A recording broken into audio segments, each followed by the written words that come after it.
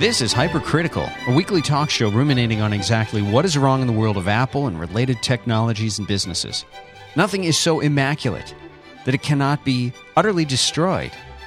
By the host of this show, John Siracusa, I'm Dan Benjamin. We'd like to say thanks to today's sponsors, Sound Studio 4 from Feltip and MailChimp.com. More about them coming up as the show goes on.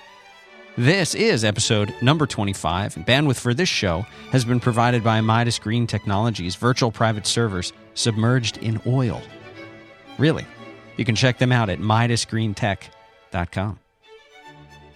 Broadcasting live and direct from the closet. In so many ways. Oh, well, different topic. So how are you? Speaking of topics, we got some FU, don't we? We do. Just a little bit today. Okay. Someone in the chat room did come up with something to talk about for the main topic. Oh, good, because we're out of topics. Yeah, but I think it will be a short one. But it's something that we mentioned on a past show. But anyway, follow up first. So last show we talked a little bit about WebOS. Sometimes I feel like I want to say that as WebOS. I don't know how. I think Palm says WebOS. But anyway. They do. We talked about Palm and their chances as a mobile platform, and I talked about how I like them, but how their stuff always seemed to be slow. And then I said I couldn't understand why it was slow. And somebody on Twitter was telling me that it was slow because they use web technologies. Now, I thought I had expressed in my complaints that I understood that they use web technologies for their API, but apparently I did it in too subtle of a manner, just mentioning WebKit and not going whole hog into it. So I figured I would clarify. So the API for writing applications on WebOS is built on top of JavaScript and HTML. Now, it doesn't mean you're writing web applications that would run in a web browser. It just means that the underlying stack that's running your stuff is WebKit. So you write a JavaScript code to a JavaScript API, and that runs on top of WebKit, and I believe all their views are HTML, but I don't know if that's really exposed. But anyway, the bottom line is that the thing that's running your GUI application is under the covers WebKit, even though you're not programming it like web programming. And that's one of the reasons everyone says that it's slow. And like I said, that could be the reason. Maybe there's just too many layers. I said there's too many layers in the layer cake with WebKit on the bottom. Because every time you add another one of those layers to the technology stack, you have a little bit of a performance hit because you're writing code way up at the top, and then it runs on something else, and that runs on something else, and then eventually you get all the way down to the thing that runs on the CPU. And the closer you are to that CPU, the more efficient you can be in theory. The reason I didn't just say, well, WebKit's slow and it's always going to be slow, therefore WebOS is always going to be slow, is because that's not how technology works. Things that are too slow to be practical eventually become practical because technology advances, and then eventually they become good enough. And we saw exactly the same thing that happened with macOS 10, where compositing graphics, where everything on the screen is composited, where you don't have any direct drawing to the video buffer, that was too slow for decades, and eventually it became viable, but still annoyingly slow in macOS 10. But Apple stuck to their guns, and eventually, now today, it is not only viable, but it's perfectly acceptable, and no one would want anything different. So I assume that WebOS will have, if they stick around long enough, will benefit from the same type of transition. Technology will get better, the software will get better, and eventually their performance hit for using web technologies will go away. Now, I could say I feel like that might already be happening right now, because the things that feel slow on WebOS, it seems like they could be accelerated with current technology. Like one of the examples that I've heard but have not seen, and since I'm not an iOS developer, I'm not breaking an NDA, I've heard that there's better scrolling capabilities in iOS 5 and WebKit. Like if you make a web view or web application, and you want the scrolling to feel as smooth as it does in a real Cocoa view. Well, apparently Apple has done some stuff where there's some WebKit settings where you can say, this is a scrollable view. Don't try to write your own custom JavaScript code to simulate our scrolling momentum and all that stuff. We just have a little flag that you can flip to say, this is scrollable, and we will do all that momentum stuff for you. And supposedly it feels much, much better. That type of thing, presumably, WebOS is either already doing or plans to do. But that's the type of thing you can do to make web technology, even with current hardware, feel almost as fast as native stuff, or maybe even faster in some cases. It depends on what you do. So that's why I said I didn't understand why WebOS is so slow. Not because I don't understand that they have more, a higher level of abstraction they're working with, but just that seems like these are solvable problems, and in fact are being solved by other people who aren't using the web as their primary development platform. So if anyone would be motivated to work out solutions to these problems, it would be Palm, But from what I've been able to determine from playing with recent Palm devices, they're still sluggish. Now, I haven't played with a touchpad yet, but I have played with Pre and Pre 2, and they are not iOS caliber in terms of responsiveness. And that's a deal breaker for a lot of people? That's not why the platform is not successful, and whether it's not it's a deal breaker for people. I mean, I certainly know a lot of people who have Palm devices, because among tech nerds, if you don't like everything that Apple does, Palm seems like the next best Apple-ish solution. But yeah, the lack of responsiveness is a turnoff to a lot of people, and in general, responsiveness is a big way to make people feel comfortable with your product, even if they don't understand that's why they like it. You see a lot with the iPad. People are attracted to the iPad because it feels like things happen faster there than they do on their crappy PCs. So if you give someone with an $800 PC, you give them a $500 iPad, which is vastly less powerful and vastly less capable, they will tell you that it feels faster than their $800 PC simply because their PC is bogged down with crapware, or everything takes a long time to launch, or they're waiting for the hard drive to read bits off spinning platters. That perception, even if not articulated by the customer, breeds loyalty. So Palm definitely needs that, in addition to many other things that they need, like more developers, more software, better hardware, blah, blah, blah. But shouldn't they have access to all of that stuff now that HP owns them? Shouldn't they have essentially unlimited resources at their disposal? Certainly more than they had before. Unlimited. But money doesn't design products. People design products, and you have to convert that money into people who can do a good job. And as you can imagine, the competition for the talent needed to make good mobile operating systems and software is, it's probably scarce these days because everybody wants it. Google's trying to hire you, Apple's trying to hire you, HP's trying to hire you, Microsoft. You're in demand if you are good at that. And that's a challenge from a staffing perspective. I think a lot of those guys are using Perl. Write stuff in Perl. I don't know. Maybe some people do in the build system, writing some crappy Perl. I think I've complained about this before, but Apple does use a lot of Perl, and every time I peek into one of their installer packages and look at the Perl that's part of the installation process of some piece of software, it's not great. Obviously, not everyone is expected to be an expert in every language, but if it's your job to write Perl, even if it's just part of your job, I feel like you should buy a book and learn about the language and, have some minimum level of competence.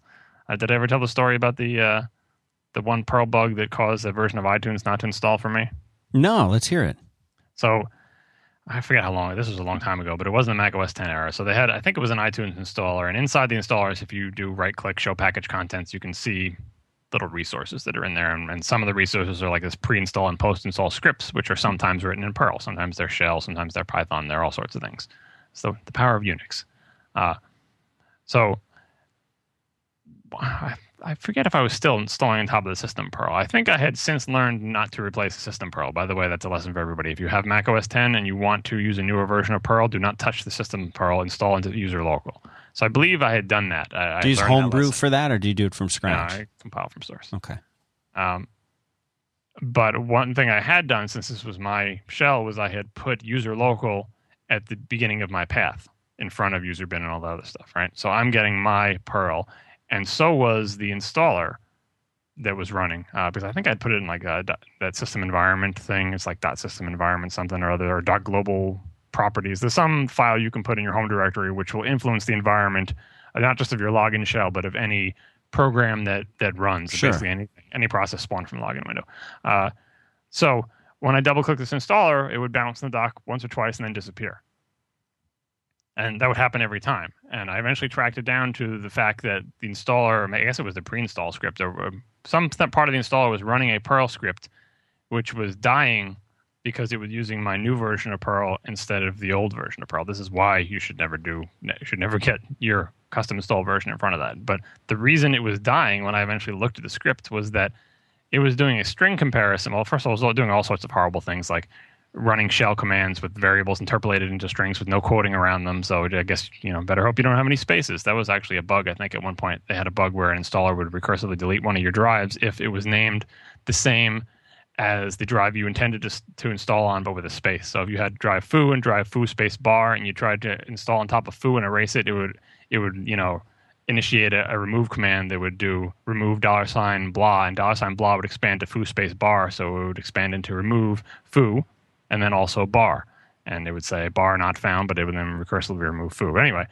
it was full of that stuff, but it also had a string comparison that said a $blah EQ something else. And EQ is Perl's string comparison operator. It has separate operators for numeric comparison and string comparison, because 1.0 equals 1, but 1.0 does not EQ 1 because a different string, the same number. So they had written the EQ operator in all caps, capital E, capital Q. And this is the first time I'd ever seen this in my entire life, because the operator is lowercase EQ. And I said, this script shouldn't even compile. How is it possible that this thing even compiles? Because the operator is lowercase EQ. Well, it turns out in very old versions of Perl, which at that time macOS 10 was shipping with a very old version of Perl, you could use capital EQ, and the parser would choke it down and figure out that you meant lowercase EQ. But in my later version of Perl, it would just reject that as a syntax error and say, yeah, you can't. There's no capital EQ operator. It's supposed to be lowercase EQ. So that shows somebody didn't even crack a book and say, what is a string comparison operator? Because no book ever tells you to do it in all caps. Someone just misremembered what that operator was. They typed it in all cap. It happened to execute, and they went with it. And that does not give me faith that the people writing Perl code for these installers are sort of up on their game. And it's not just limited to Perl. Like I said, I've seen shell scripts and stuff like that assume there won't be spaces in any paths, or assume there won't be spaces in volume names, or other dangerous things like that are just, Unix and shell programming 101. Don't do this. You're just asking for bugs. How did we get onto that topic? Oh, you made some snide comment about Perl, and that's how we got onto it. But anyway, that's my story about the iTunes installer and Perl. I haven't looked recently. I'm assuming they're getting better, but geez, Surprising that they even use Perl for that at all. You'd think they'd use some, a more modern language like Ruby. No, because you wouldn't want to use Ruby, because Perl is basically Unix distilled. They have a Unix operating system, and they want to they want to basically use shell scripting, but no one likes shell scripting because it sucks. Like it's a big mishmash of stuff. Their conditional operators are actually little executables named left square bracket. That's really the test command, and there's all sorts of inane business to deal with for Bash and Bourne shell script and stuff like that. So I don't want to use shell script because it's too primitive and too annoying, right? But they do want to do basically shell scripting type stuff, but they also would like to have the ability to call Unix system functions. So, the typical, you want to call stat, you want to call, the equivalent of fopen, unlinked or remove files.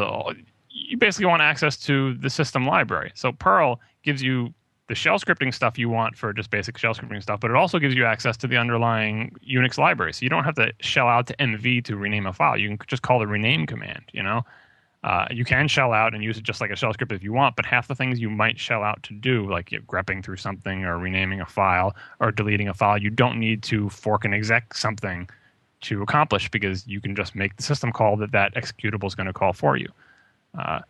Python has similar things, and so does Ruby, but they wrap them in their own little libraries that eventually under the covers do this stuff. But if you know Unix systems programming, you already know what the functions are called, the orders of the arguments and stuff like that. So for people who are used to doing automation on Unix, Perl is a more natural fit than looking up Ruby and figuring out, okay, the file object, what are the operations I can perform on that, and which one is, you know what I mean? Same thing with Python. Whereas if you don't have that Unix background, learn the Ruby library for file manipulation, forking processes and stuff like that, or learn the Python equivalent. But if you know Unix, you know fork, you know exec, system, all those sorts of commands. So that's why I think they use Perl. It's the right tool for the job. It's just not being wielded in a competent manner sometimes. So the next follow-up thing is we talked about Final Cut Pro 10 on the last show a little bit. And someone tweeted, I think it was today, this was Jim, I'm going to try this last name, Zajkowski? Zajkowski. And I mentioned, I was talking about using Final Cut Pro in the classroom, and if it could get into the classrooms and sort of train the next generation of video editors, that it would be successful in the market, simply because they'd be familiar with it and they wouldn't be stuck on the fact that it's not like 7 because they never learned 7. They just learned this new one, and if it really is better, they'll like it and take it into their professional work with them. And his tweet was, I'll quote here, "We teach Final Cut Pro 10 to our classrooms if deploying were less insanely bad." And then he's quoting, he makes like a quote here trying to say that this is the message from Apple. "Here are 150 codes for the App Store. Good luck." Because remember, the Final Cut Pro 10 is only available in the App Store. So if you want to sort of get a volume license, I think they have a thing where you can pay them money, but what they give you in exchange is a bunch of App Store codes, apparently, which you then have to go onto each machine, open the App Store, click the little redeem link, enter in the code, and then it starts downloading on that machine. That's a manual process. You really don't want to have to do it 150 times. That's not how quote-unquote enterprise software deployment is supposed to work. Now, when I saw that, I thought it was kind of a shame. Most people who don't have a job taking care of lots of computers tend not to think about these issues, and apparently Apple doesn't think about them too much either. But I wouldn't blame this idiocy on the App Store, because part of the promise of digital distribution is supposed to be a server-side awareness of who owns what, right? So it's not the fact that they've gone, instead of doing retail boxes, they've gone digital only. That's not the problem. It's the fact that they went digital only and are not taking advantage of one of the big reasons that you go digital only. Right? You want, the whole point would be you'd ideally give them your money, and it would say, if the server would then know, okay, you, whatever corporation or whatever person, are entitled to 150 licenses, and then you'd like to be able to say, okay, just install that on these 150 machines, and it would automatically do it because it knows, okay, well, the server knows how many copies I have, and I'll download it onto this machine, and that takes away one copy. You know what I mean? I was thinking of an example, something like Steam does this a lot better, where Steam knows what you own, and Steam knows if you get a new PC, you can sign in with your Steam account, and it says, oh, you already own this piece of software, or, you know, I don't know if Steam cares if it's already installed on another place or not, but in theory, they've got all the information to provide a much better experience than going from machine to machine with physical media, or even a better experience than taking an installer package and using Apple's tools to try to spot that installer package on elsewhere. You could just instruct all the individual machines to pull from the App Store using your credentials that say, okay, here's the license under which I'm supposed to be able to have a copy of this thing. Go and pull from the server, and you could say, App Store, I'm computer X, and I would like one of the 150 licenses, and it would give it to you, and it would install Final Cut Pro for you, and then it would, you know, decrement the number of licenses that you have. All right, you don't even need to be that draconian. You could just say, I know you have a license, here you go, install it, and then at some point later there could be some sort of lazy audit type thing that checks to make sure you're not running more than 150 copies at once or whatever. So it's another case of Apple not understanding what's good about digital distribution, or all of the good things about digital distribution. They did the same thing with iTunes, where for years and years, until very recently, until iTunes Match, if you bought a song from them and then lost it, tough luck. Even though they know you bought it, and even though they can confirm that you don't have another copy of it elsewhere, when they had DRM on all their music, you know, the only thing you could do is write to support and beg them, my whole hard drive got deleted. Please, I bought $100 worth of music. Can I please have my music again? And that was like a one-time thing, like once in a lifetime that was allowed. Yeah, and it's just ridiculous. You're squandering one of the big advantages of digital distribution, and that was part of like the record company's deal, where they only wanted one download because they were insane old men and they thought download was a scary thing. Well, they can only have one download and that's it, because that'll stop piracy. They were idiots, you know. So it's not totally Apple's fault there, but here it is Apple's fault, because there's no record company they're negotiating with. Final Cut Pro 10 is their software, and they made the App Store without this infrastructure for easy ability to track who owns what and have volume licenses. And, you know, I mean, even if they were going to say, well, we have a much better solution for digital distribution, but you need to have Lion, because only the Lion App Store app knows how to like auto connect and ask, you know, or the new version of Apple Remote Desktop maybe can tell all the machines, go get your software. I'm telling you, you know, again, it's better than having Apple Remote Desktop, which is what it can do now, take an installer package and splat it onto each machine from the server. You could just tell each one to ask Apple for the software that it's entitled to, and it would pull it down and install it. Yeah, but so these are all very enterprisey things. It's not even so much enterprisey, but again, I go back to when I worked at the ebook store, Palm Digital Media, which was earlier Peanut Press. They did one of the first, and was at one time the biggest electronic book download store. And one of the headlining features from day one was never lose your stuff. When you buy it, we have a page on the site called Your Bookshelf, and it shows everything you ever bought, and at any time, if you want to re-download or download your stuff from wherever you happen to be, go to your bookshelf page and download your stuff. That's it's not physical books. We don't have to ship it to you and forget it. We keep track of everything we know you bought, and at any time, if you want it again, you can get it. So it's not an obscure enterprise feature. We weren't selling into enterprises. We were just trying to sell to consumers and say, this is better than physical media because you don't have to keep track of it. If you lose it, so what? Come download it again. It's yours forever. You bought it. And it's digital, so we can just give it to you whenever. The distribution of apps onto machines seems kind of enterprisey, but it's just a natural extrapolation of digital downloads the way they should actually work. And again, Steam does it much better than Apple does, where no matter what machine you're on, if you get a new PC, download Steam, install it, sign in, and you can get all your stuff. And you know what? They even do it in a cross-platform way. Yeah, you buy it on one thing, and then you get a Mac, install Steam, sign in. Anything on those pieces of software that's available for the Mac, you can download. That's why people love Steam so much. Yeah. I don't want to buy games not outside Steam because Steam takes away all the hassles. I've got Portal 2 sitting right here. Never launched it. It's pretty sad.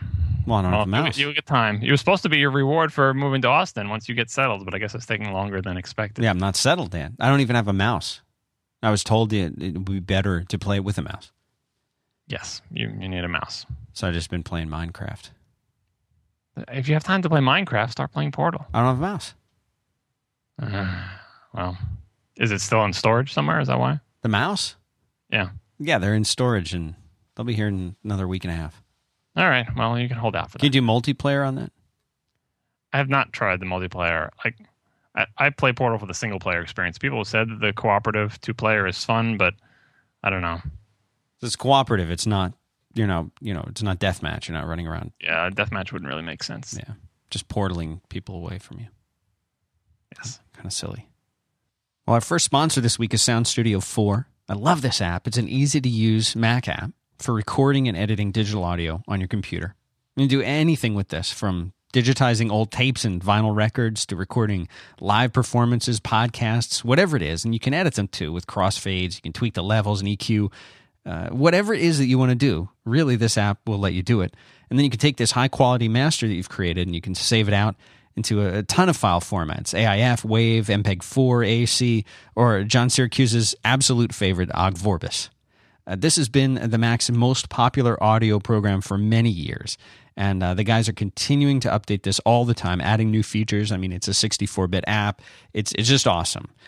So you can find Sound Studio 4 at felttip.com/SS, as well as in the Mac App Store. Highly recommend this app.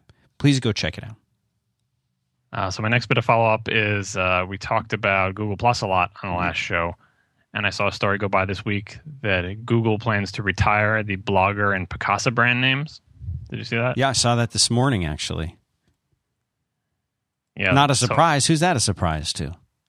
Well, now they didn't say they're getting rid of. They didn't say they're getting rid of the software. They said they're retiring the names, and it's all just going to sort of fold under Google Plus, I guess. Yeah, there's this phenomenon where promising young companies get purchased by Google and then either never heard from them again, or their pace of innovation and releasing comes to a halt, or other sorts of bad things, like the idea that Google buys companies to protect themselves from possible competitors, to gain talent, but not so much to continue doing what that company was doing.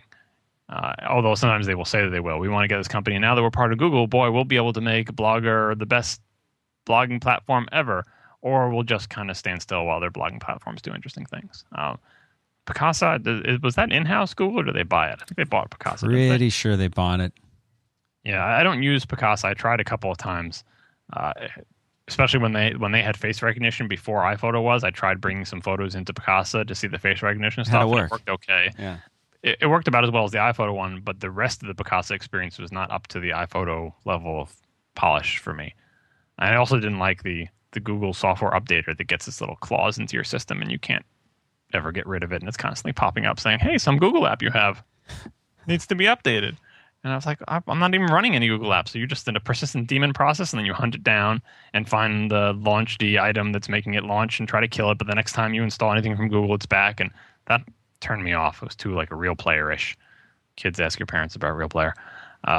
So anyway, Blogger and Picasa retiring the names is making me realize something that I didn't realize when I just tried Google Plus. Because Google Plus came out, I got the invite, I started playing with it, and I didn't read all the stories about it. And like Steve Levy, I don't know how you pronounce his last name.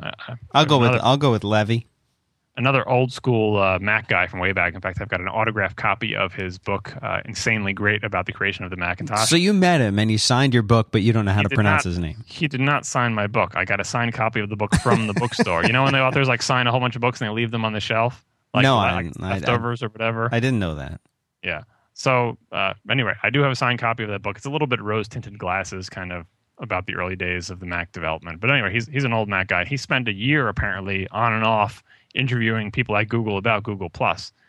And his story frames it as sort of a bet the company type of thing where Google was realizing that it's not enough to just be the place where people search for stuff and you sell ads and things. Everything online was going social, so they needed to not just have a social aspect or a separate social thing like Buzz or whatever, but they have to reform the company in the image of, not in the image of Facebook, but more people-centric rather than data-centric, because that's how people seem to be relating online. So and Google, look at the Google Plus URLs that were given.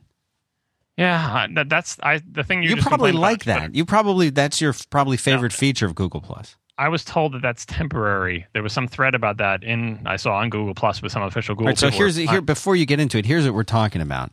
Right now, if you were to go to your profile or your friend's profile on Google Plus, it'll say plus.google.com/ and it'll have, is it a 16-character string of numbers? Is it 18? I think it's like more than that. I think it's like 40 or something. It's long. It's a long string of numbers / posts. So my URL is plus.google.com/158749. I mean, it's like, remember the one where Data was setting a passcode and he just reads the passcode and it's like 1,000 characters long and he does it just like a very good Android would, reciting it perfectly.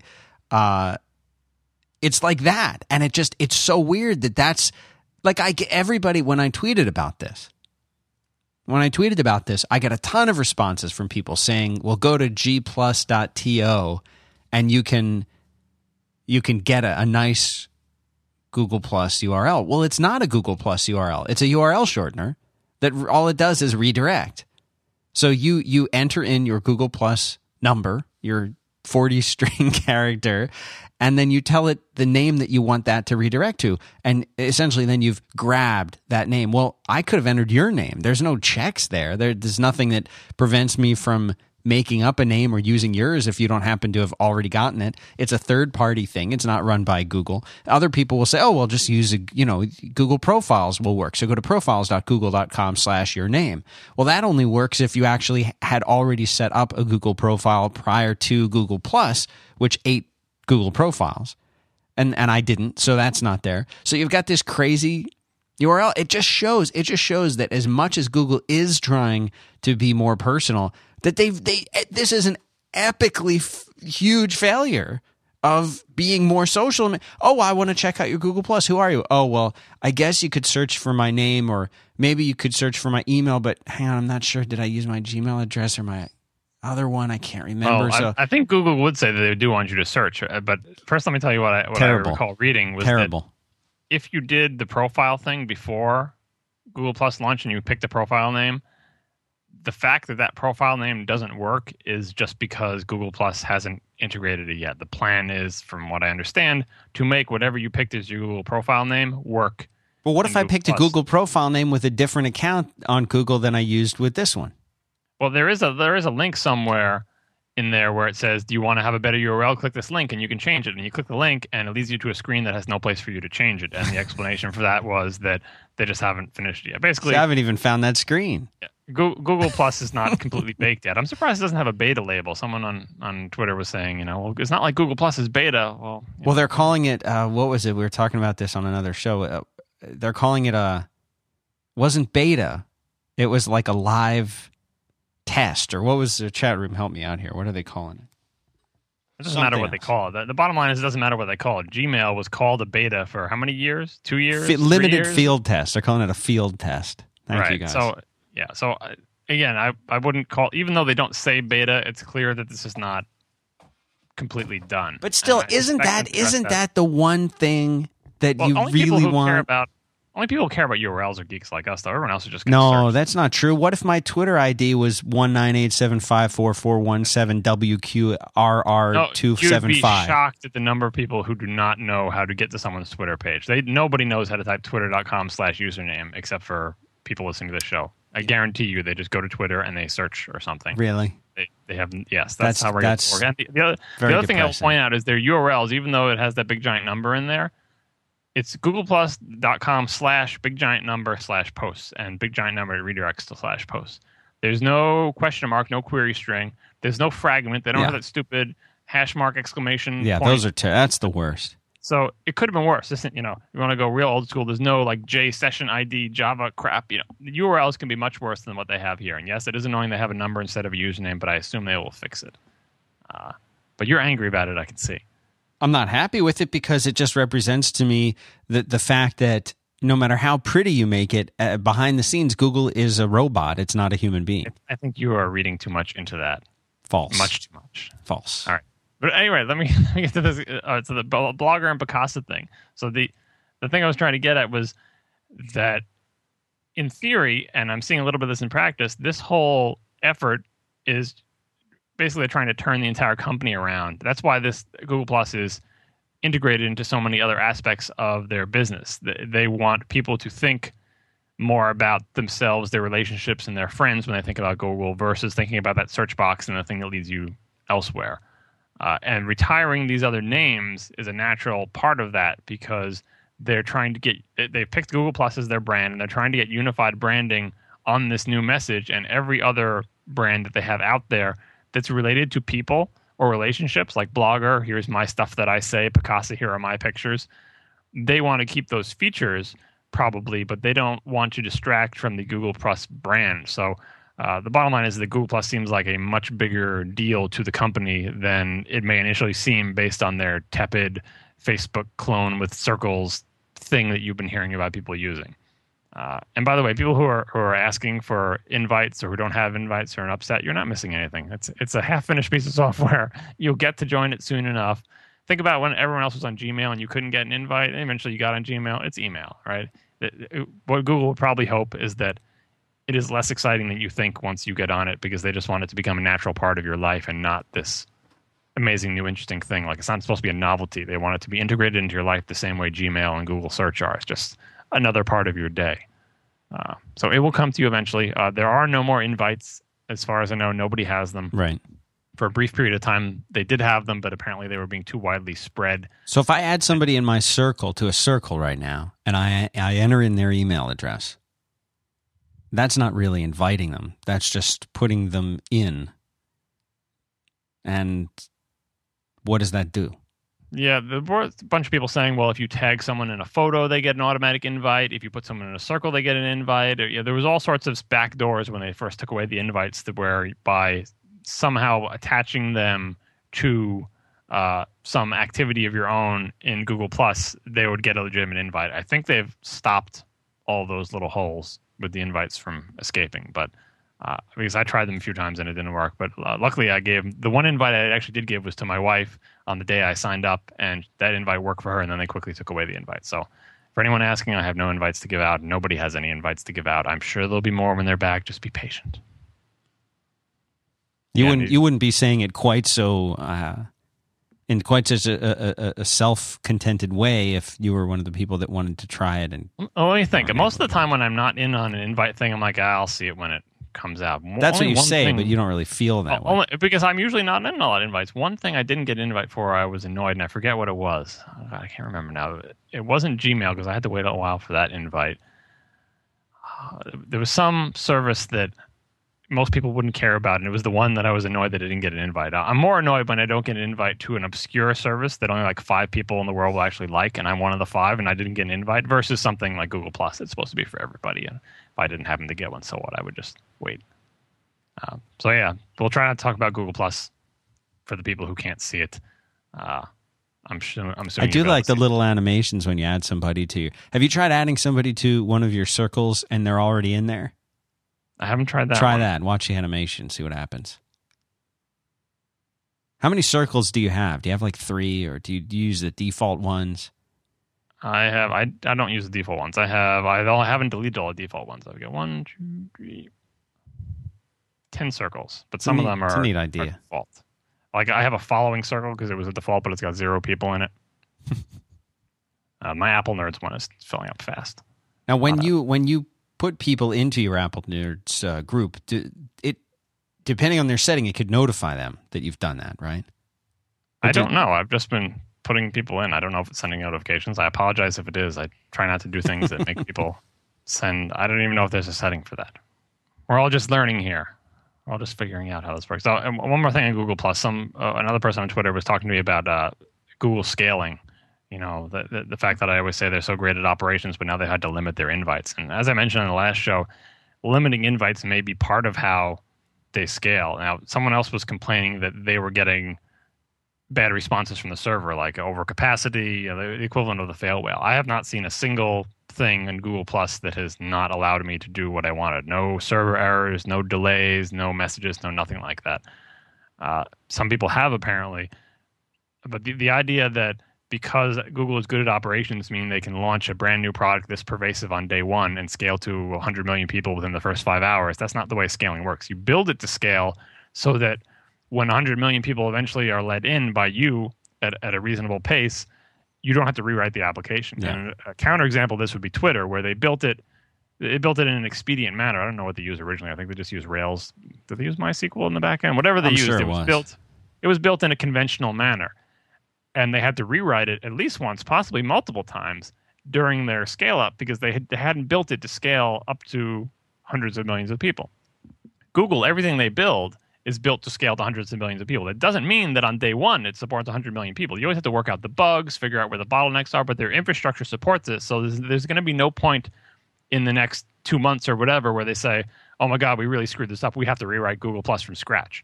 Because Twitter was basically rewritten from scratch at least once, possibly multiple times. And you could do that with Twitter because it's a simple enough service, but you can't really do that with Google Plus. That's what I mean when I say Google has the infrastructure to scale any product. You think of an idea like Google Buzz or even Wave, which had some performance difficulties. If they had decided to stick with that, their infrastructure would have supported it scaling to millions of users. So everything they build has to pass that bar, and they have the infrastructure to make it work already. It's just a question of figuring out how best to deploy it on that infrastructure and of course, fixing bugs and stuff like that. So that's why they have to have a slow rollout instead of the big bang release. Because, I mean, they're just fixing, there's features that don't exist in the software, there's bugs in the software, and some of those bugs are going to be performance related. But I guarantee you they will not entirely need to rewrite Google Plus in 6 months. And that's what I mean when their operations are ready to go at web scale for any type of application, which is impressive when you think about it, because very few other companies, like a company can have the expertise to build a web scale application that scales to millions and millions of people. But it's much harder to make a generic infrastructure on top of which anyone can write any application they think of that also scales to millions of people. You know what I mean? Because having the expertise to do a one-off, like to do what Twitter did, like Twitter has figured out how to make Twitter scale to millions and millions of people, right? But if you said, great, Twitter, well, I have this great idea. I want to do something and it works exactly like Google Plus. Can I build that on top of your infrastructure? They're going to say no, because our infrastructure is designed for Twitter. It's not a general purpose infrastructure for building web scale applications. So that's something that Twitter, for example, doesn't have that Google does. Sometimes it's a weakness for Google because when they buy these other companies and they bring them in-house, they say, okay, step one is you have to need to take your existing application and port it to our infrastructure, because we're not going to run your crappy custom infrastructure built on whatever the heck you're using, PHP and some MongoDB thing off to the side and a bunch of EC2 instances. Whatever you're doing, scrap that. You've got to port your application to our platform, and that takes sometimes a year. That's a little bit too much kind of not invented here, drinking the Kool-Aid. Everyone has to conform to the Google way of doing things, and they pay the price for that. And that's, when a company goes into Google and you don't hear from them for a year or nothing happens for a year, it's because they're too busy porting to the Google platform. Microsoft did the same thing. Remember with Hotmail, when they purchased Hotmail and they wanted to port Hotmail to Windows? Yeah. And that didn't work out so well, and they went back to Unix. Every company has that. I don't know. They're probably on Windows now permanently, but they did try to bring it to Windows way back in the day, and it didn't work out. And I guess I'm assuming they made another run at it and improved their server software. Now it is running on Windows. I don't know. But that idea of when you acquire a company, part of their assimilation is to take whatever technical stuff they did for their platform and port it to your platform as, that's not, I don't know, but obviously the benefits of that is like get all the wood behind one arrow and just have everyone focusing in one direction, and improvements to your infrastructure benefit all your products. But the downside is it's a big time suck for basically a lateral move. And if you're in a hurry, it's like, why did you buy this little company if they were fast and innovative and doing something interesting? You're now basically stalling them. And maybe that's fine if you really just wanted the talent and you just wanted to keep them from being a competitor. But it does seem to be a common theme in acquisitions of web companies. It's kind of like if you bought an application company. This doesn't really happen, but imagine if Apple bought an application that was written for a different platform and didn't run on the Mac at all. And they said, okay, well, step one is you have to take your code that you wrote and port it to Cocoa. And they're like, well, that's a whole other app practically. You bought us and our application only runs on Windows, and maybe you should have thought of that before you bought us. It's the same thing of Google buying a company and saying, well, our app doesn't run on Google's infrastructure. It runs on our own infrastructure, and rewriting it is like rewriting the whole thing. So why'd you even buy us? It seems less crazy because everyone's like, well, I see this through a web browser, and now when Google bought it, I'll see it through the same web browser. So there's no work there. Whereas if Apple bought a Windows application, we would expect, it's going to take those guys a while to rewrite that because we know it doesn't run on Windows. Or we don't think about where do applications that we see through a web browser, where do they run? Because they run somewhere. They run on hardware in a data center that's set up with hardware and software infrastructure. Even though we don't see that, it exists, So I think when web companies are acquired, we just assume it'll be a smooth, seamless transition. But it's the same type of thing as client-side software. It's just less visible to us. Invisible software. Invisible software decisions. Yeah, less visible anyway. If you work in server-side software, you can't help but think about like company X acquired company Y. Oh, geez, I wonder what company X had for their infrastructure and how well that's going to work with company Y. Sometimes the best acquisition can be when you get acquired by somebody who has no existing infrastructure, or your infrastructure is better than theirs, because then you do. They don't even try to do the integration. Yeah, they just say, we're going to use your thing. Your thing is better than what we got. We're going to port our stuff to your thing. There's actually that's a really kind of interesting point that you're making, because a big part I've sold 2 websites of note. I probably wouldn't need to mention anything before that, but the first one was Corked, which I wrote I did the software engineering, I guess you would call it, the development part, and Dan Cederholm did the design part of that.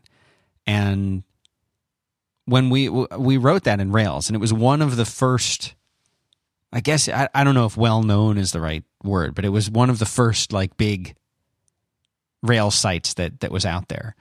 And I remember when we were talking with some different companies that wanted to acquire it. It eventually went to Gary Vaynerchuk, but before him, we were talking to some other. Let's just say there was a company in San Francisco and another in New York that we were talking to about it. And at that point, today, Rails, writing it in Rails, oh, great, you wrote it in Rails, good. Back then, it was like nobody really knew what it was. It was very early in the days of Rails, and it was like a liability. It was like a liability that it was written in Rails. It was not in PHP. Can you rewrite it in PHP? We got that question a number of times. Say no, but you can rewrite it in PHP if you want. Right, and that's the thing. I said, well, why? Is that what your current infrastructure is in? Is that what your other apps and things are in? Well, no, they're all in something different. But we just figured PHP, just do it in that. I've been seeing those letters a lot in my InfoWorld magazine, so I figured, PHP. Right. They knew it. It was just that was what they knew. Those examples of people, that's the worst part. People who have no infrastructure of their own, but reject yours just because they haven't heard of it. So they have nothing to bring to the table except fear and ignorance, and will reject your. But it's a good point you make, because for a lot of people, the automatic assumption is, well, you'll have to convert it to whatever our infrastructure is. Well, the worst part of those situations is that the people who are selling the company are the people who own the company, and usually aren't the people who are writing to the code, and not the people who are wedded to the code. So they don't really care, like, if after the acquisition and they get their big cash exit or whatever their golden handcuffs are to stick around for super. They don't care if, and as part of the deal, I'll have all my guys rewrite it in Java. They just want to, that's their exit strategy. They just want to get their money and get out, and they're not crying over the fact that it was rewritten. And even when the people involved are tied to it. So, for example, there was I can't believe I can't remember his name. Someone in the chat room help me. Hacker News dude, You can help me, Dan. The guy who wrote news.ycombinator.com. Yeah, the ViaWeb guy. I don't know. You think I'm good with names? I'm worse than you. Look this up. Chat room, come on. They're on a lag. They've got a 5-second delay. I'm sorry, I just blanked on his name. Paul Graham. Paul Graham, he didn't write the software. Well, no, I think he's a big Lisp dude, and they wrote ViaWeb in Lisp as the first web store, and Lisp was their big technical advantage. All right, but he didn't write. I thought you meant the author of the software behind news.ycombinator.com. Oh, no, he's behind that. And he's if you had just said the Y Combinator guy, of course it's Paul Graham. All right. Anyway, the ViaWeb I thought you were going to talk to me about the guy who wrote the software that powered the thing. No. This is before he was rich and famous. He was a starving... Wait, no, Paul Graham was born rich and famous. Everybody's always known who he was. Oh, no. So he wrote this web-based store way back in the day, and he wrote it in Lisp, and he sold his company to Yahoo, and it became Yahoo Stores. Yahoo eventually rewrote... Yahoo? Yeah. They eventually rewrote all of his software, and did they write it? PHP-C? Yahoo had its own infrastructure, and they stuck with Lisp for a while, but eventually, as he became separated from them, or maybe this was part of his separation, they ended up rewriting it. And that is an example of, even though the person who was responsible for selling the company, he had ownership of the company, and he's totally a Lisp nerd. If you read his essays, he loves Lisp. He thought it was a big advantage. He sold the company, and still he ended up getting rewritten. And Yahoo didn't even have a very good infrastructure at that point. They just rewrote it in basically a different language because they didn't have enough people who understood Lisp or whatever. So this can happen no matter what. But again, at the end of the day, he did get his big exit, and now he's a venture capitalist, and he got to write all these essays about how Lisp was the big competitive advantage to his store, and that's why he's rich now and you're not, because he wrote a thing in Lisp. But then everyone who reads that will make some snide comment, well, if it was so great, why did they rewrite it? And he will say, well, they made a mistake doing that, and they will have a big debate, blah, blah, blah. But yeah, the infrastructure that runs your web-based application is... it's very visible to the people who work on it, and it makes a big difference to the success of the product and the companies who are either being acquired or making acquisitions. So the big Facebook announcement just came out.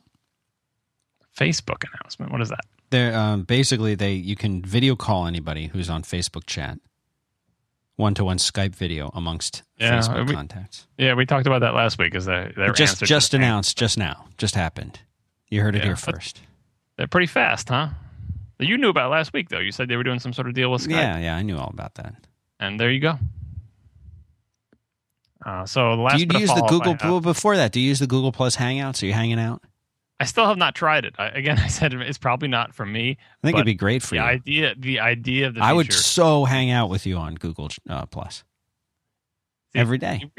The real version of hanging out is more like what teenagers do, where it's just ambient. Whereas when adults do any video chat, I feel like they feel like there's an obligation to, it's a telephone. There's an obligation to interact with the person who's now on the video thing versus just taking the window with their video on it and chucking it off to the side and continuing to do what you're doing. Because if you're actually hanging out with somebody, you're not constantly staring at them and making eye contact and talking. You're just hanging out, you know? You used to hang out when you were a teenager. You had no place to go, nothing to do, no agenda, you were just there together, hanging around. Where would you go when you were doing that? What place? Would you be over someone's house or would you go somewhere? You didn't want to be at their house, right? Because their mom would be there. It'd be weird. Yeah, houses are good because there's basements and I wasn't allowed to have video game consoles as a kid, so I would be over my friend's house who had video game consoles, and they would be in the basement and you would be isolated there. You know where we'd always wind up? We'd always wind up at Don Carter's. I don't know what that is. It's a bowling alley. That's no place to be. Eating the greasy fries and disgusting. This is what happens when you live in Florida, I guess. So we had diners. Long Island has good diners. And they were open late. We had a Denny's. That's not a diner. No, it's not. It's kind of gross. Good. Denny's, come on. It's horrible. It was the one place you could go that'd be open at 3 a.m. Yeah. Didn't you have IHOP at least? Oh, no, those were, but they were terrible in that area. Terrible. Denny's was above an IHOP. I'm just saying, if you don't have real diners, I don't know where real diners are. I mean, they're not just in New York. No. I think they have them everywhere except where I grew up. New York Metro has good diners, but there must be good diners in the rest of the country too somewhere, but probably not in the South. You just got Waffle House and Denny's, I guess. The worst. All right, so the final bit of follow-up I have, this is a quick one. So I've been spending my time since the last show, besides working and taking care of the kids and making dinner and all that stuff, writing. And I've actually completed my Lion article. It's submitted to ours. They're busily editing it. I've already made a couple of changes. This, again, just because I submitted doesn't mean it's done. Still going in there and making little tweaks, fixing screenshots, updating a few words here and there. I hope they will be done editing it within a day or two. They'll send it back to me, and I will incorporate my changes, and then it will just be stewing in the CMS waiting to hit the publish button. Meanwhile, I will be frantically running around finding all the things I forgot to write about and trying to shove them in. I will try to leave it alone. Because at some point, I was going to interrupt you and say I actually have a little tidbit of insider information about how you actually write your article. I don't know if I should share that publicly or not. Then we just do a whole show about how. No, this is specific just to this article. Our second sponsor today, and by no means a second place sponsor, is MailChimp.com. These guys have done so much to support 5x5. We love them. They make it easy to design email newsletters. You can share these things on social networks. You can integrate with all the services you already use. You can design your own newsletters, or you can use the ones that are created by these really awesome, famous web designers. They're all there. It's all free. And they have tons of really cool integrations, too. They have something called Social Pro, which layers your mailing list with public social data. It's really, really cool. Google Analytics integrations, autoresponders, iOS app integration. It's all free. 12,000 emails a month to up to 2,000 subscribers. There has not been a better time to join MailChimp. Check them out at MailChimp.com. Sign up for free. And in doing so, you will be supporting this show. So thank you. So the article's in the CMS. It's in the CMS. It's ready to go. You're going to still be not ready to go yet. They're still editing it. But yeah, I will try not to keep editing it. But I do have some stats about the article that I gathered before the show. Oh, let's hear them. To give an overview on this. So, words of notes that I took. This is a rough estimate because I have notes in SimpleNote, which is a great application that I learned about from Gruber. That I use SimpleNote at WWDC because it has an iPad interface, but it also has a web interface because I knew when I came back home, my wife would take her iPad back. And so I can just pull up the SimpleNote application website and see all my notes, even though I wrote them on the iPad. So I took notes in SimpleNote at WWDC, and I also have been taking notes for, 6 months, a year online. Basically, as soon as I'm done with one OS review and it's published and out the door, I usually start a document with notes on the subsequent OS. And I'll start with whatever my notes are, what I think it's going to be. And every time I learn some tidbit, I'll add to it or whatever. So I had about 20,000 words of notes of those two sources combined. That's mostly an outline form. And by the way, if people don't know this, here's a little tip and trick for you. If you open up TextEdit and you hold down the Option key and hit Tab, it puts you into this really crappy pseudo outliner mode. Like if you don't want to spend the money for Omni Outliner, which is a real outline application and it's great, you just want to use TextEdit, Option Tab, and then Shift Tab to unindent. That's what I do my show notes in for these shows too. Is the poor man's outlining mode. It's better than trying to do the outline yourself with just regular tabs. Option Tab will give you the little bullets and block indent stuff for you and everything. So that's what my freehand lines notes are in. So those notes combine 20,000 words. Screenshots taken.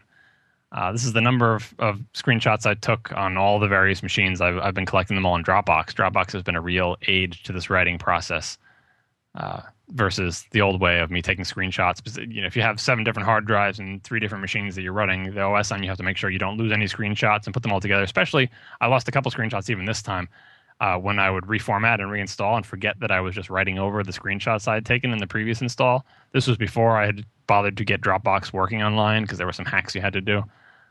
So once I got that up and running online, it made it a lot easier for me. I've taken 397 screenshots totaling 214 megabytes for this review. This is amazing. Images in the article. This is how many of those 397 actually made it into the article. Okay. And obviously they're not all visible. Some of them is you click to make bigger and there's a separate image and stuff like that. 124. So more than half, almost a quarter of the articles. And that's a total of 25.3 megabytes thanks to the magic of, compression. Printed pages. If you were to view this article in the web browser in a single page and just print And I didn't actually print it. I just did print a PDF and looked how many pages it was. So Sure. It's 85, 8.5 by 11 pages. Oh, man. Number of links. This is also a rough estimate. I just did a search and replace to find out how many there are. 456 links. Mostly to Simpsons quotes, though. There are no Simpsons quotes linked in this review. Sorry to disappoint, but there are some. Most to links about Spock. Yeah. Number of times I've hit save since April 2011, and I'm measuring this because BBEdit makes backup copies of your thing. You can configure it to make backup copies locally. I use this in addition to Time Machine just because, why not have another backup? It does it Sure. for free. So I just went into my backup directory and looked at how many copies of this document are in there. And I have 2,065 backup copies of this document in my BBEdit backup folder since April. I think there were ones before that, but I think I might have done a backup purge at that point. And that's only from one machine. I did most of the writing on one machine, but occasionally I've written elsewhere, and those backup copies don't count. The number of words, I posted this to Twitter, 27,335. I think that's not a record for me. I think I went over that for the Tiger review and a couple other ones. But the thing that makes reviews feel long is that people are like, oh, how many pages is it? And what they want to know is how many links are there in the little number line at the bottom.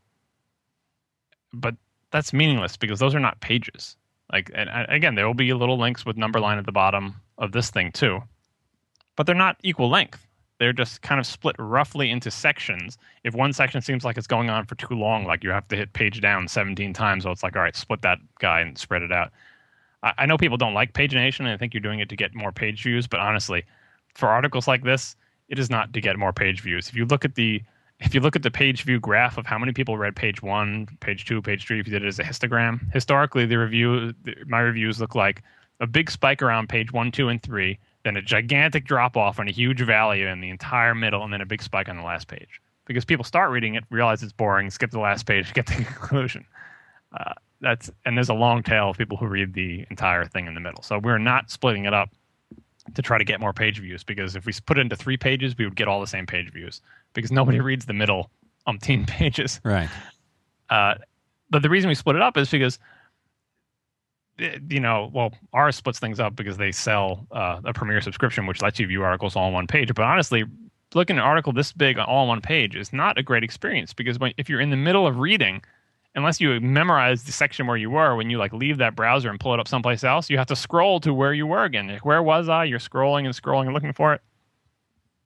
Whereas if you remember, okay, I'm on page 6, or even if you just bookmark page 6 is not that long. You can say, okay, well, I was on page 6 somewhere. Let me figure out where I was on page 6.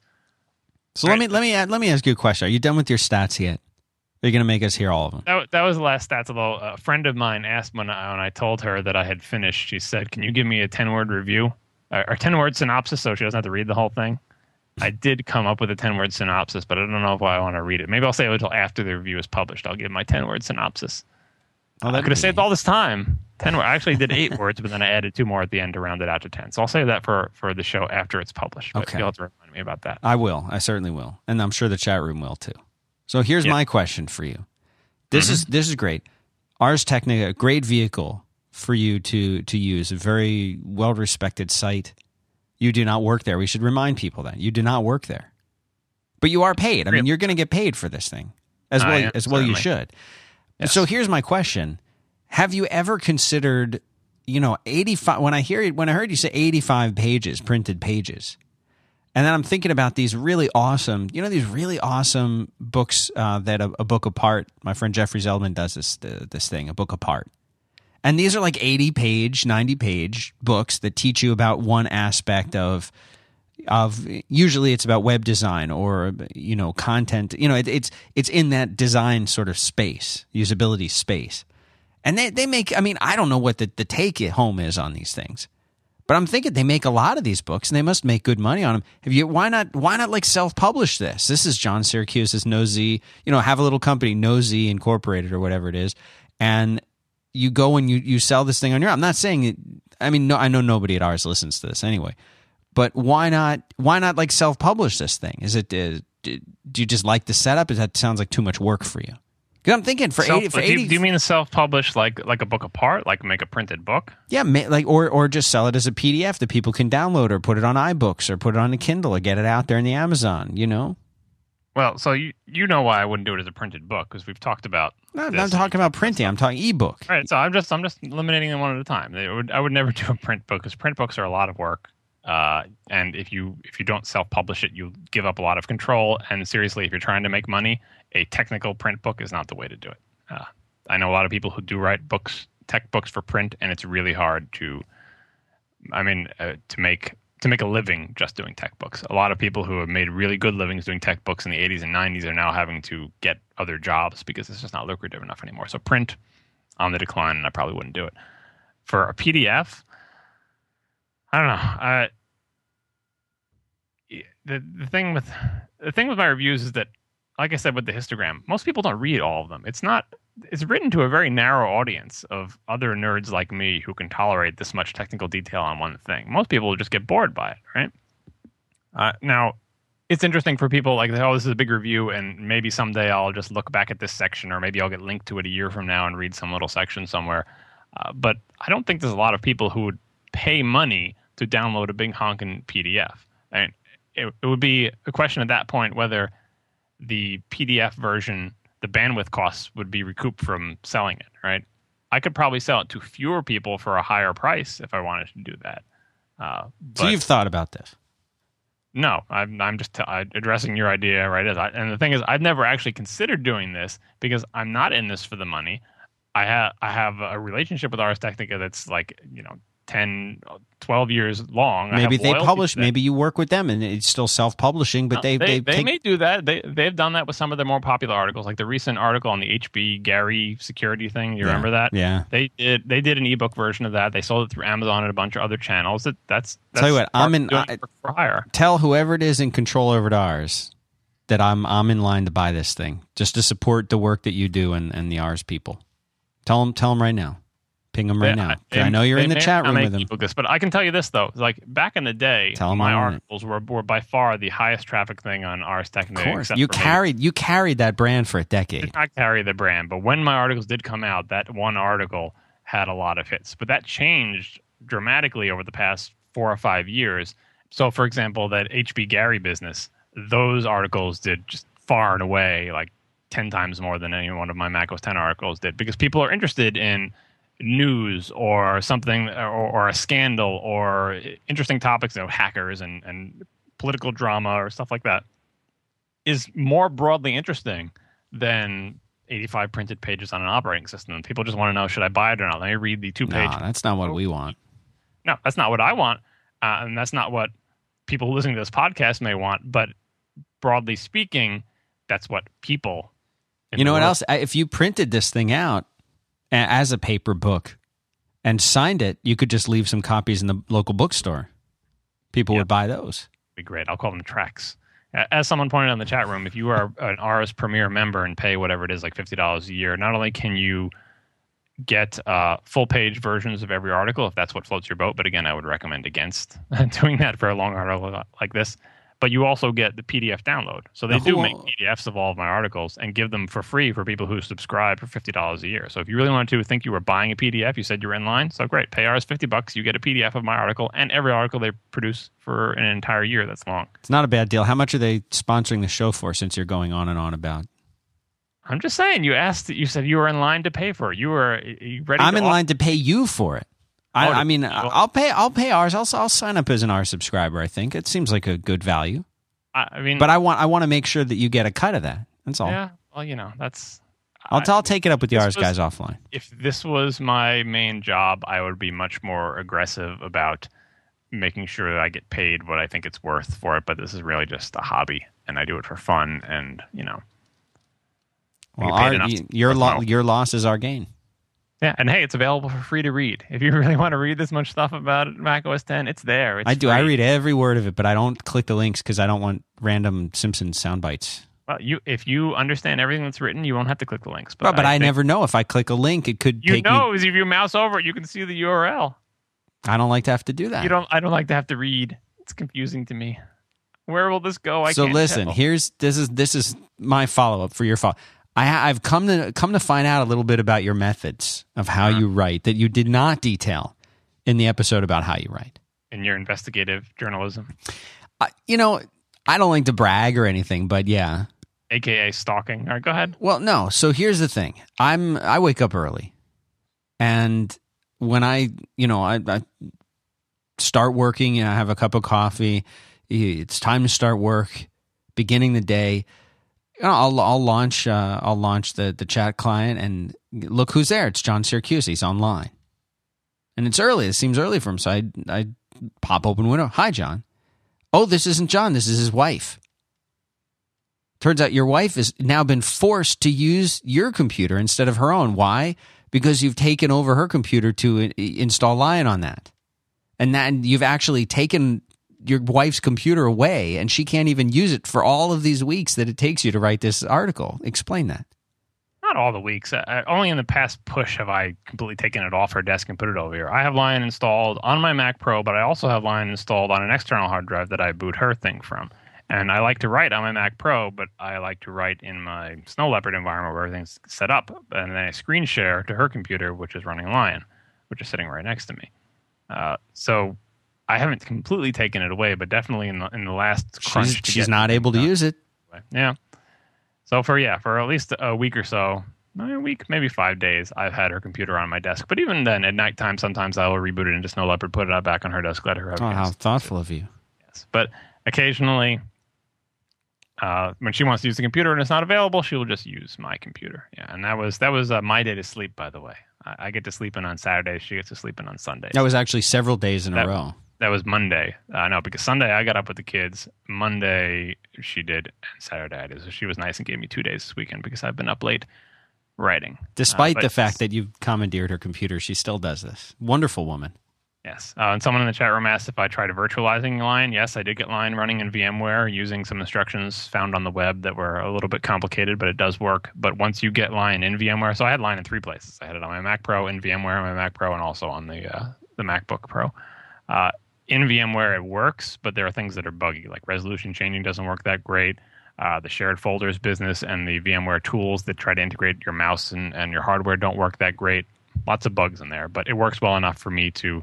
I was using that for a while when I wasn't stealing her laptop, so that basically I had it installed on VMware, so I had it in self-contained, my writing environment the way I wanted it. The other thing is that I do my images in Photoshop, so I had Photoshop on my Mac in Snow Leopard. I can't run the version of Photoshop I have in Lion because it's a PowerPC version, and I don't really want to spend whatever it is, $400 for an Intel native version of Photoshop when I use it like once every 2 years to do screenshots. It's really overkill. Yeah. But I do like Photoshop.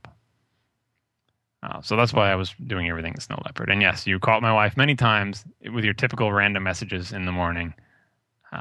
Sometimes it wasn't even in the morning. Sometimes she was just using the computer and I wasn't. She's great. Way better to talk to than the regular John. Yeah. To have long conversations. I'll go back through the chat logs. Yeah, go look at the logs. I recommend it.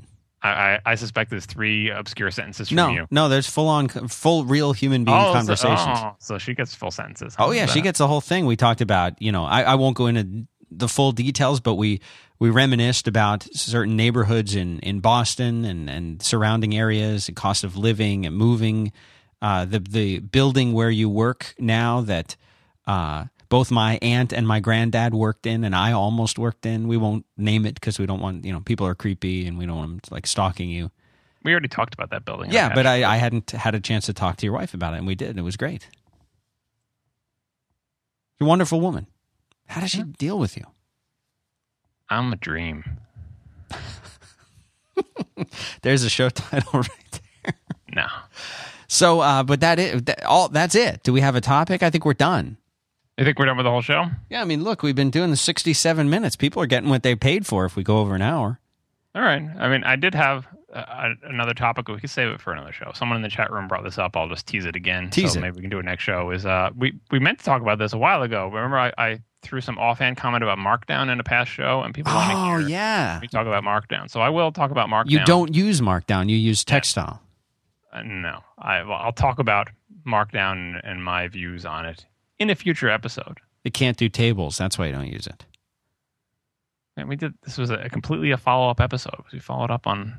Yeah. It's all right. Next episode, Markdown. Oh, well, depends on when Lion is released. Because when Lion is released, we will spend probably multiple episodes, much to the chagrin of everybody, just talking about my stupid review that you didn't read because it's too long. Not you, Dan, because you say you're going to read it. No, I do. I said I go to a coffee shop and I prop the thing up. I get a big, tall cup of coffee, which you need. You got to stay awake for the whole thing. And you just take it and read. You read 85 pages in one sitting. Then you get all excited. Then you run home and you install it. Or you install it first and you say, I don't know what's going on here. And then you read it and then you realize all these cool things. So let me just throw this out. We'll end on this note. Okay. For those in the audience, I suspect that there are many. For those people in the audience who are legitimate Apple developers, Mac developers, and have a licensed legit copy of Lion, which everybody knows has been released as the Gold Master, the GM. Do you recommend that they install this on their primary machines as of today, which is July 6th, 2011? Well, they released what yes they call or no? a GM seed. So I would say no, because there's no guarantee that what they have released as a GM seed will be declared the official GM. Their nomenclature sucks on this. They used to have a thing called RC, which is a release candidate, and that was understood that any one of these RCs could be declared the GM, but until any one of them was, you weren't sure if it would be. So they'd release RC1, and they'd find some bugs, and they'd say, okay, we need an RC2, and eventually keep going, and they release RC3, 4, and so maybe around 4, they say, okay, RC4, we found no showstopper bugs, RC4 is being declared the GM, and they make a separate release with the Golden Master, which is identical to RC4, except maybe some version numbers tweaked or, whatever.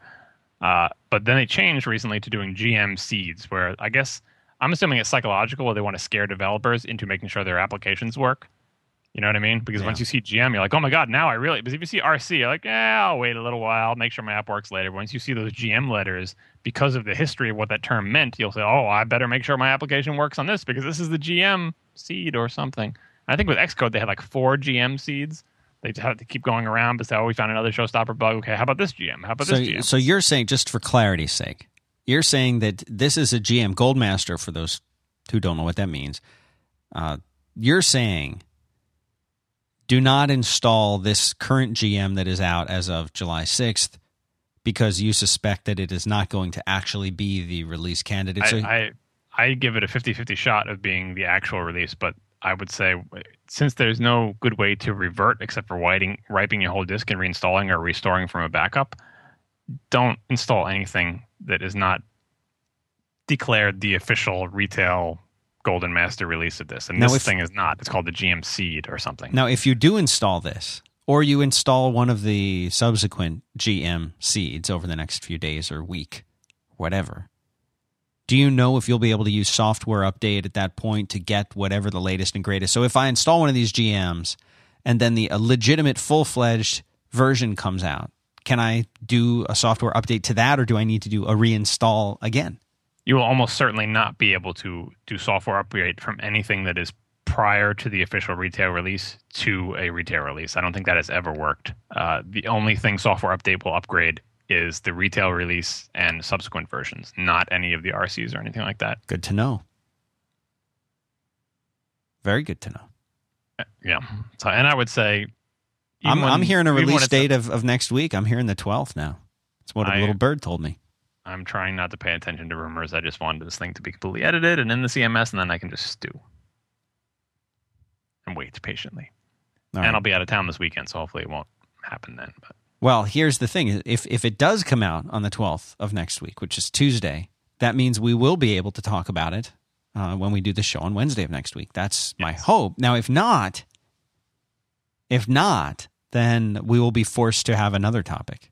Oh, Markdown. We could talk about Markdown. Talk about Markdown. And various other follow-up things and whatever else anyone writes in about. But eventually we will talk about Lion, and it may be multiple shows because there's lots of topics in there. You can block out a nice 6-month period to we'll do one page at a time. Dramatic reading. Article. Yeah, I'll read it. You know what? That would be fun. Maybe I could do a dramatic reading. It would not be fun because you read what I wrote out loud and it just reveals how bad my writing is. It's very... What if I read it in your voice, in the Squidward voice? My voice is the Kermit voice or the Ray Romano voice. You really need to... You need to actually just watch SpongeBob and you'll know that you sound like Squidward. Well, apparently my voice doesn't sound like him. Kermit the Frog and Ray Romano is the popular consensus on what my voice sounds like. Now, what I say may remind you of the Squidward character, but since I did not watch SpongeBob, I really don't know who you're talking about. All right, that's all right. I will leave it as an exercise to the listener to determine whether John sounds more like Squidward or one of these other characters. And voice-wise, or what I say? Both in concert. Okay. All right, well, listen, let's hope that it does come out. Let's cross our fingers and hope it comes out on the 12th so we have something really cool to talk about. And if not, we'll talk. Markdown's pretty cool, too, and why you do or don't use it. So have a good week, John. Have a great little vacation, too. I will. Take care. Bye. Well, that about does it for this week's episode of Hypercritical. Really appreciate all of you listening and tuning in. You can go to 5by5.tv to hear all of our other shows, older episodes of this show, and pretty much everything else that we're doing. It's the place to go. And if you like the show, rate it on iTunes. It's the best way to help new people find out about it. It helps us in the rankings. It helps new sponsors find out about the show so we can keep going and keep doing it. And again, huge thanks to everybody who has donated. It really, really, really helps. You can go to 5by5.tv/donate to do that. And that's about it. We will be back next week. Thank you so much for tuning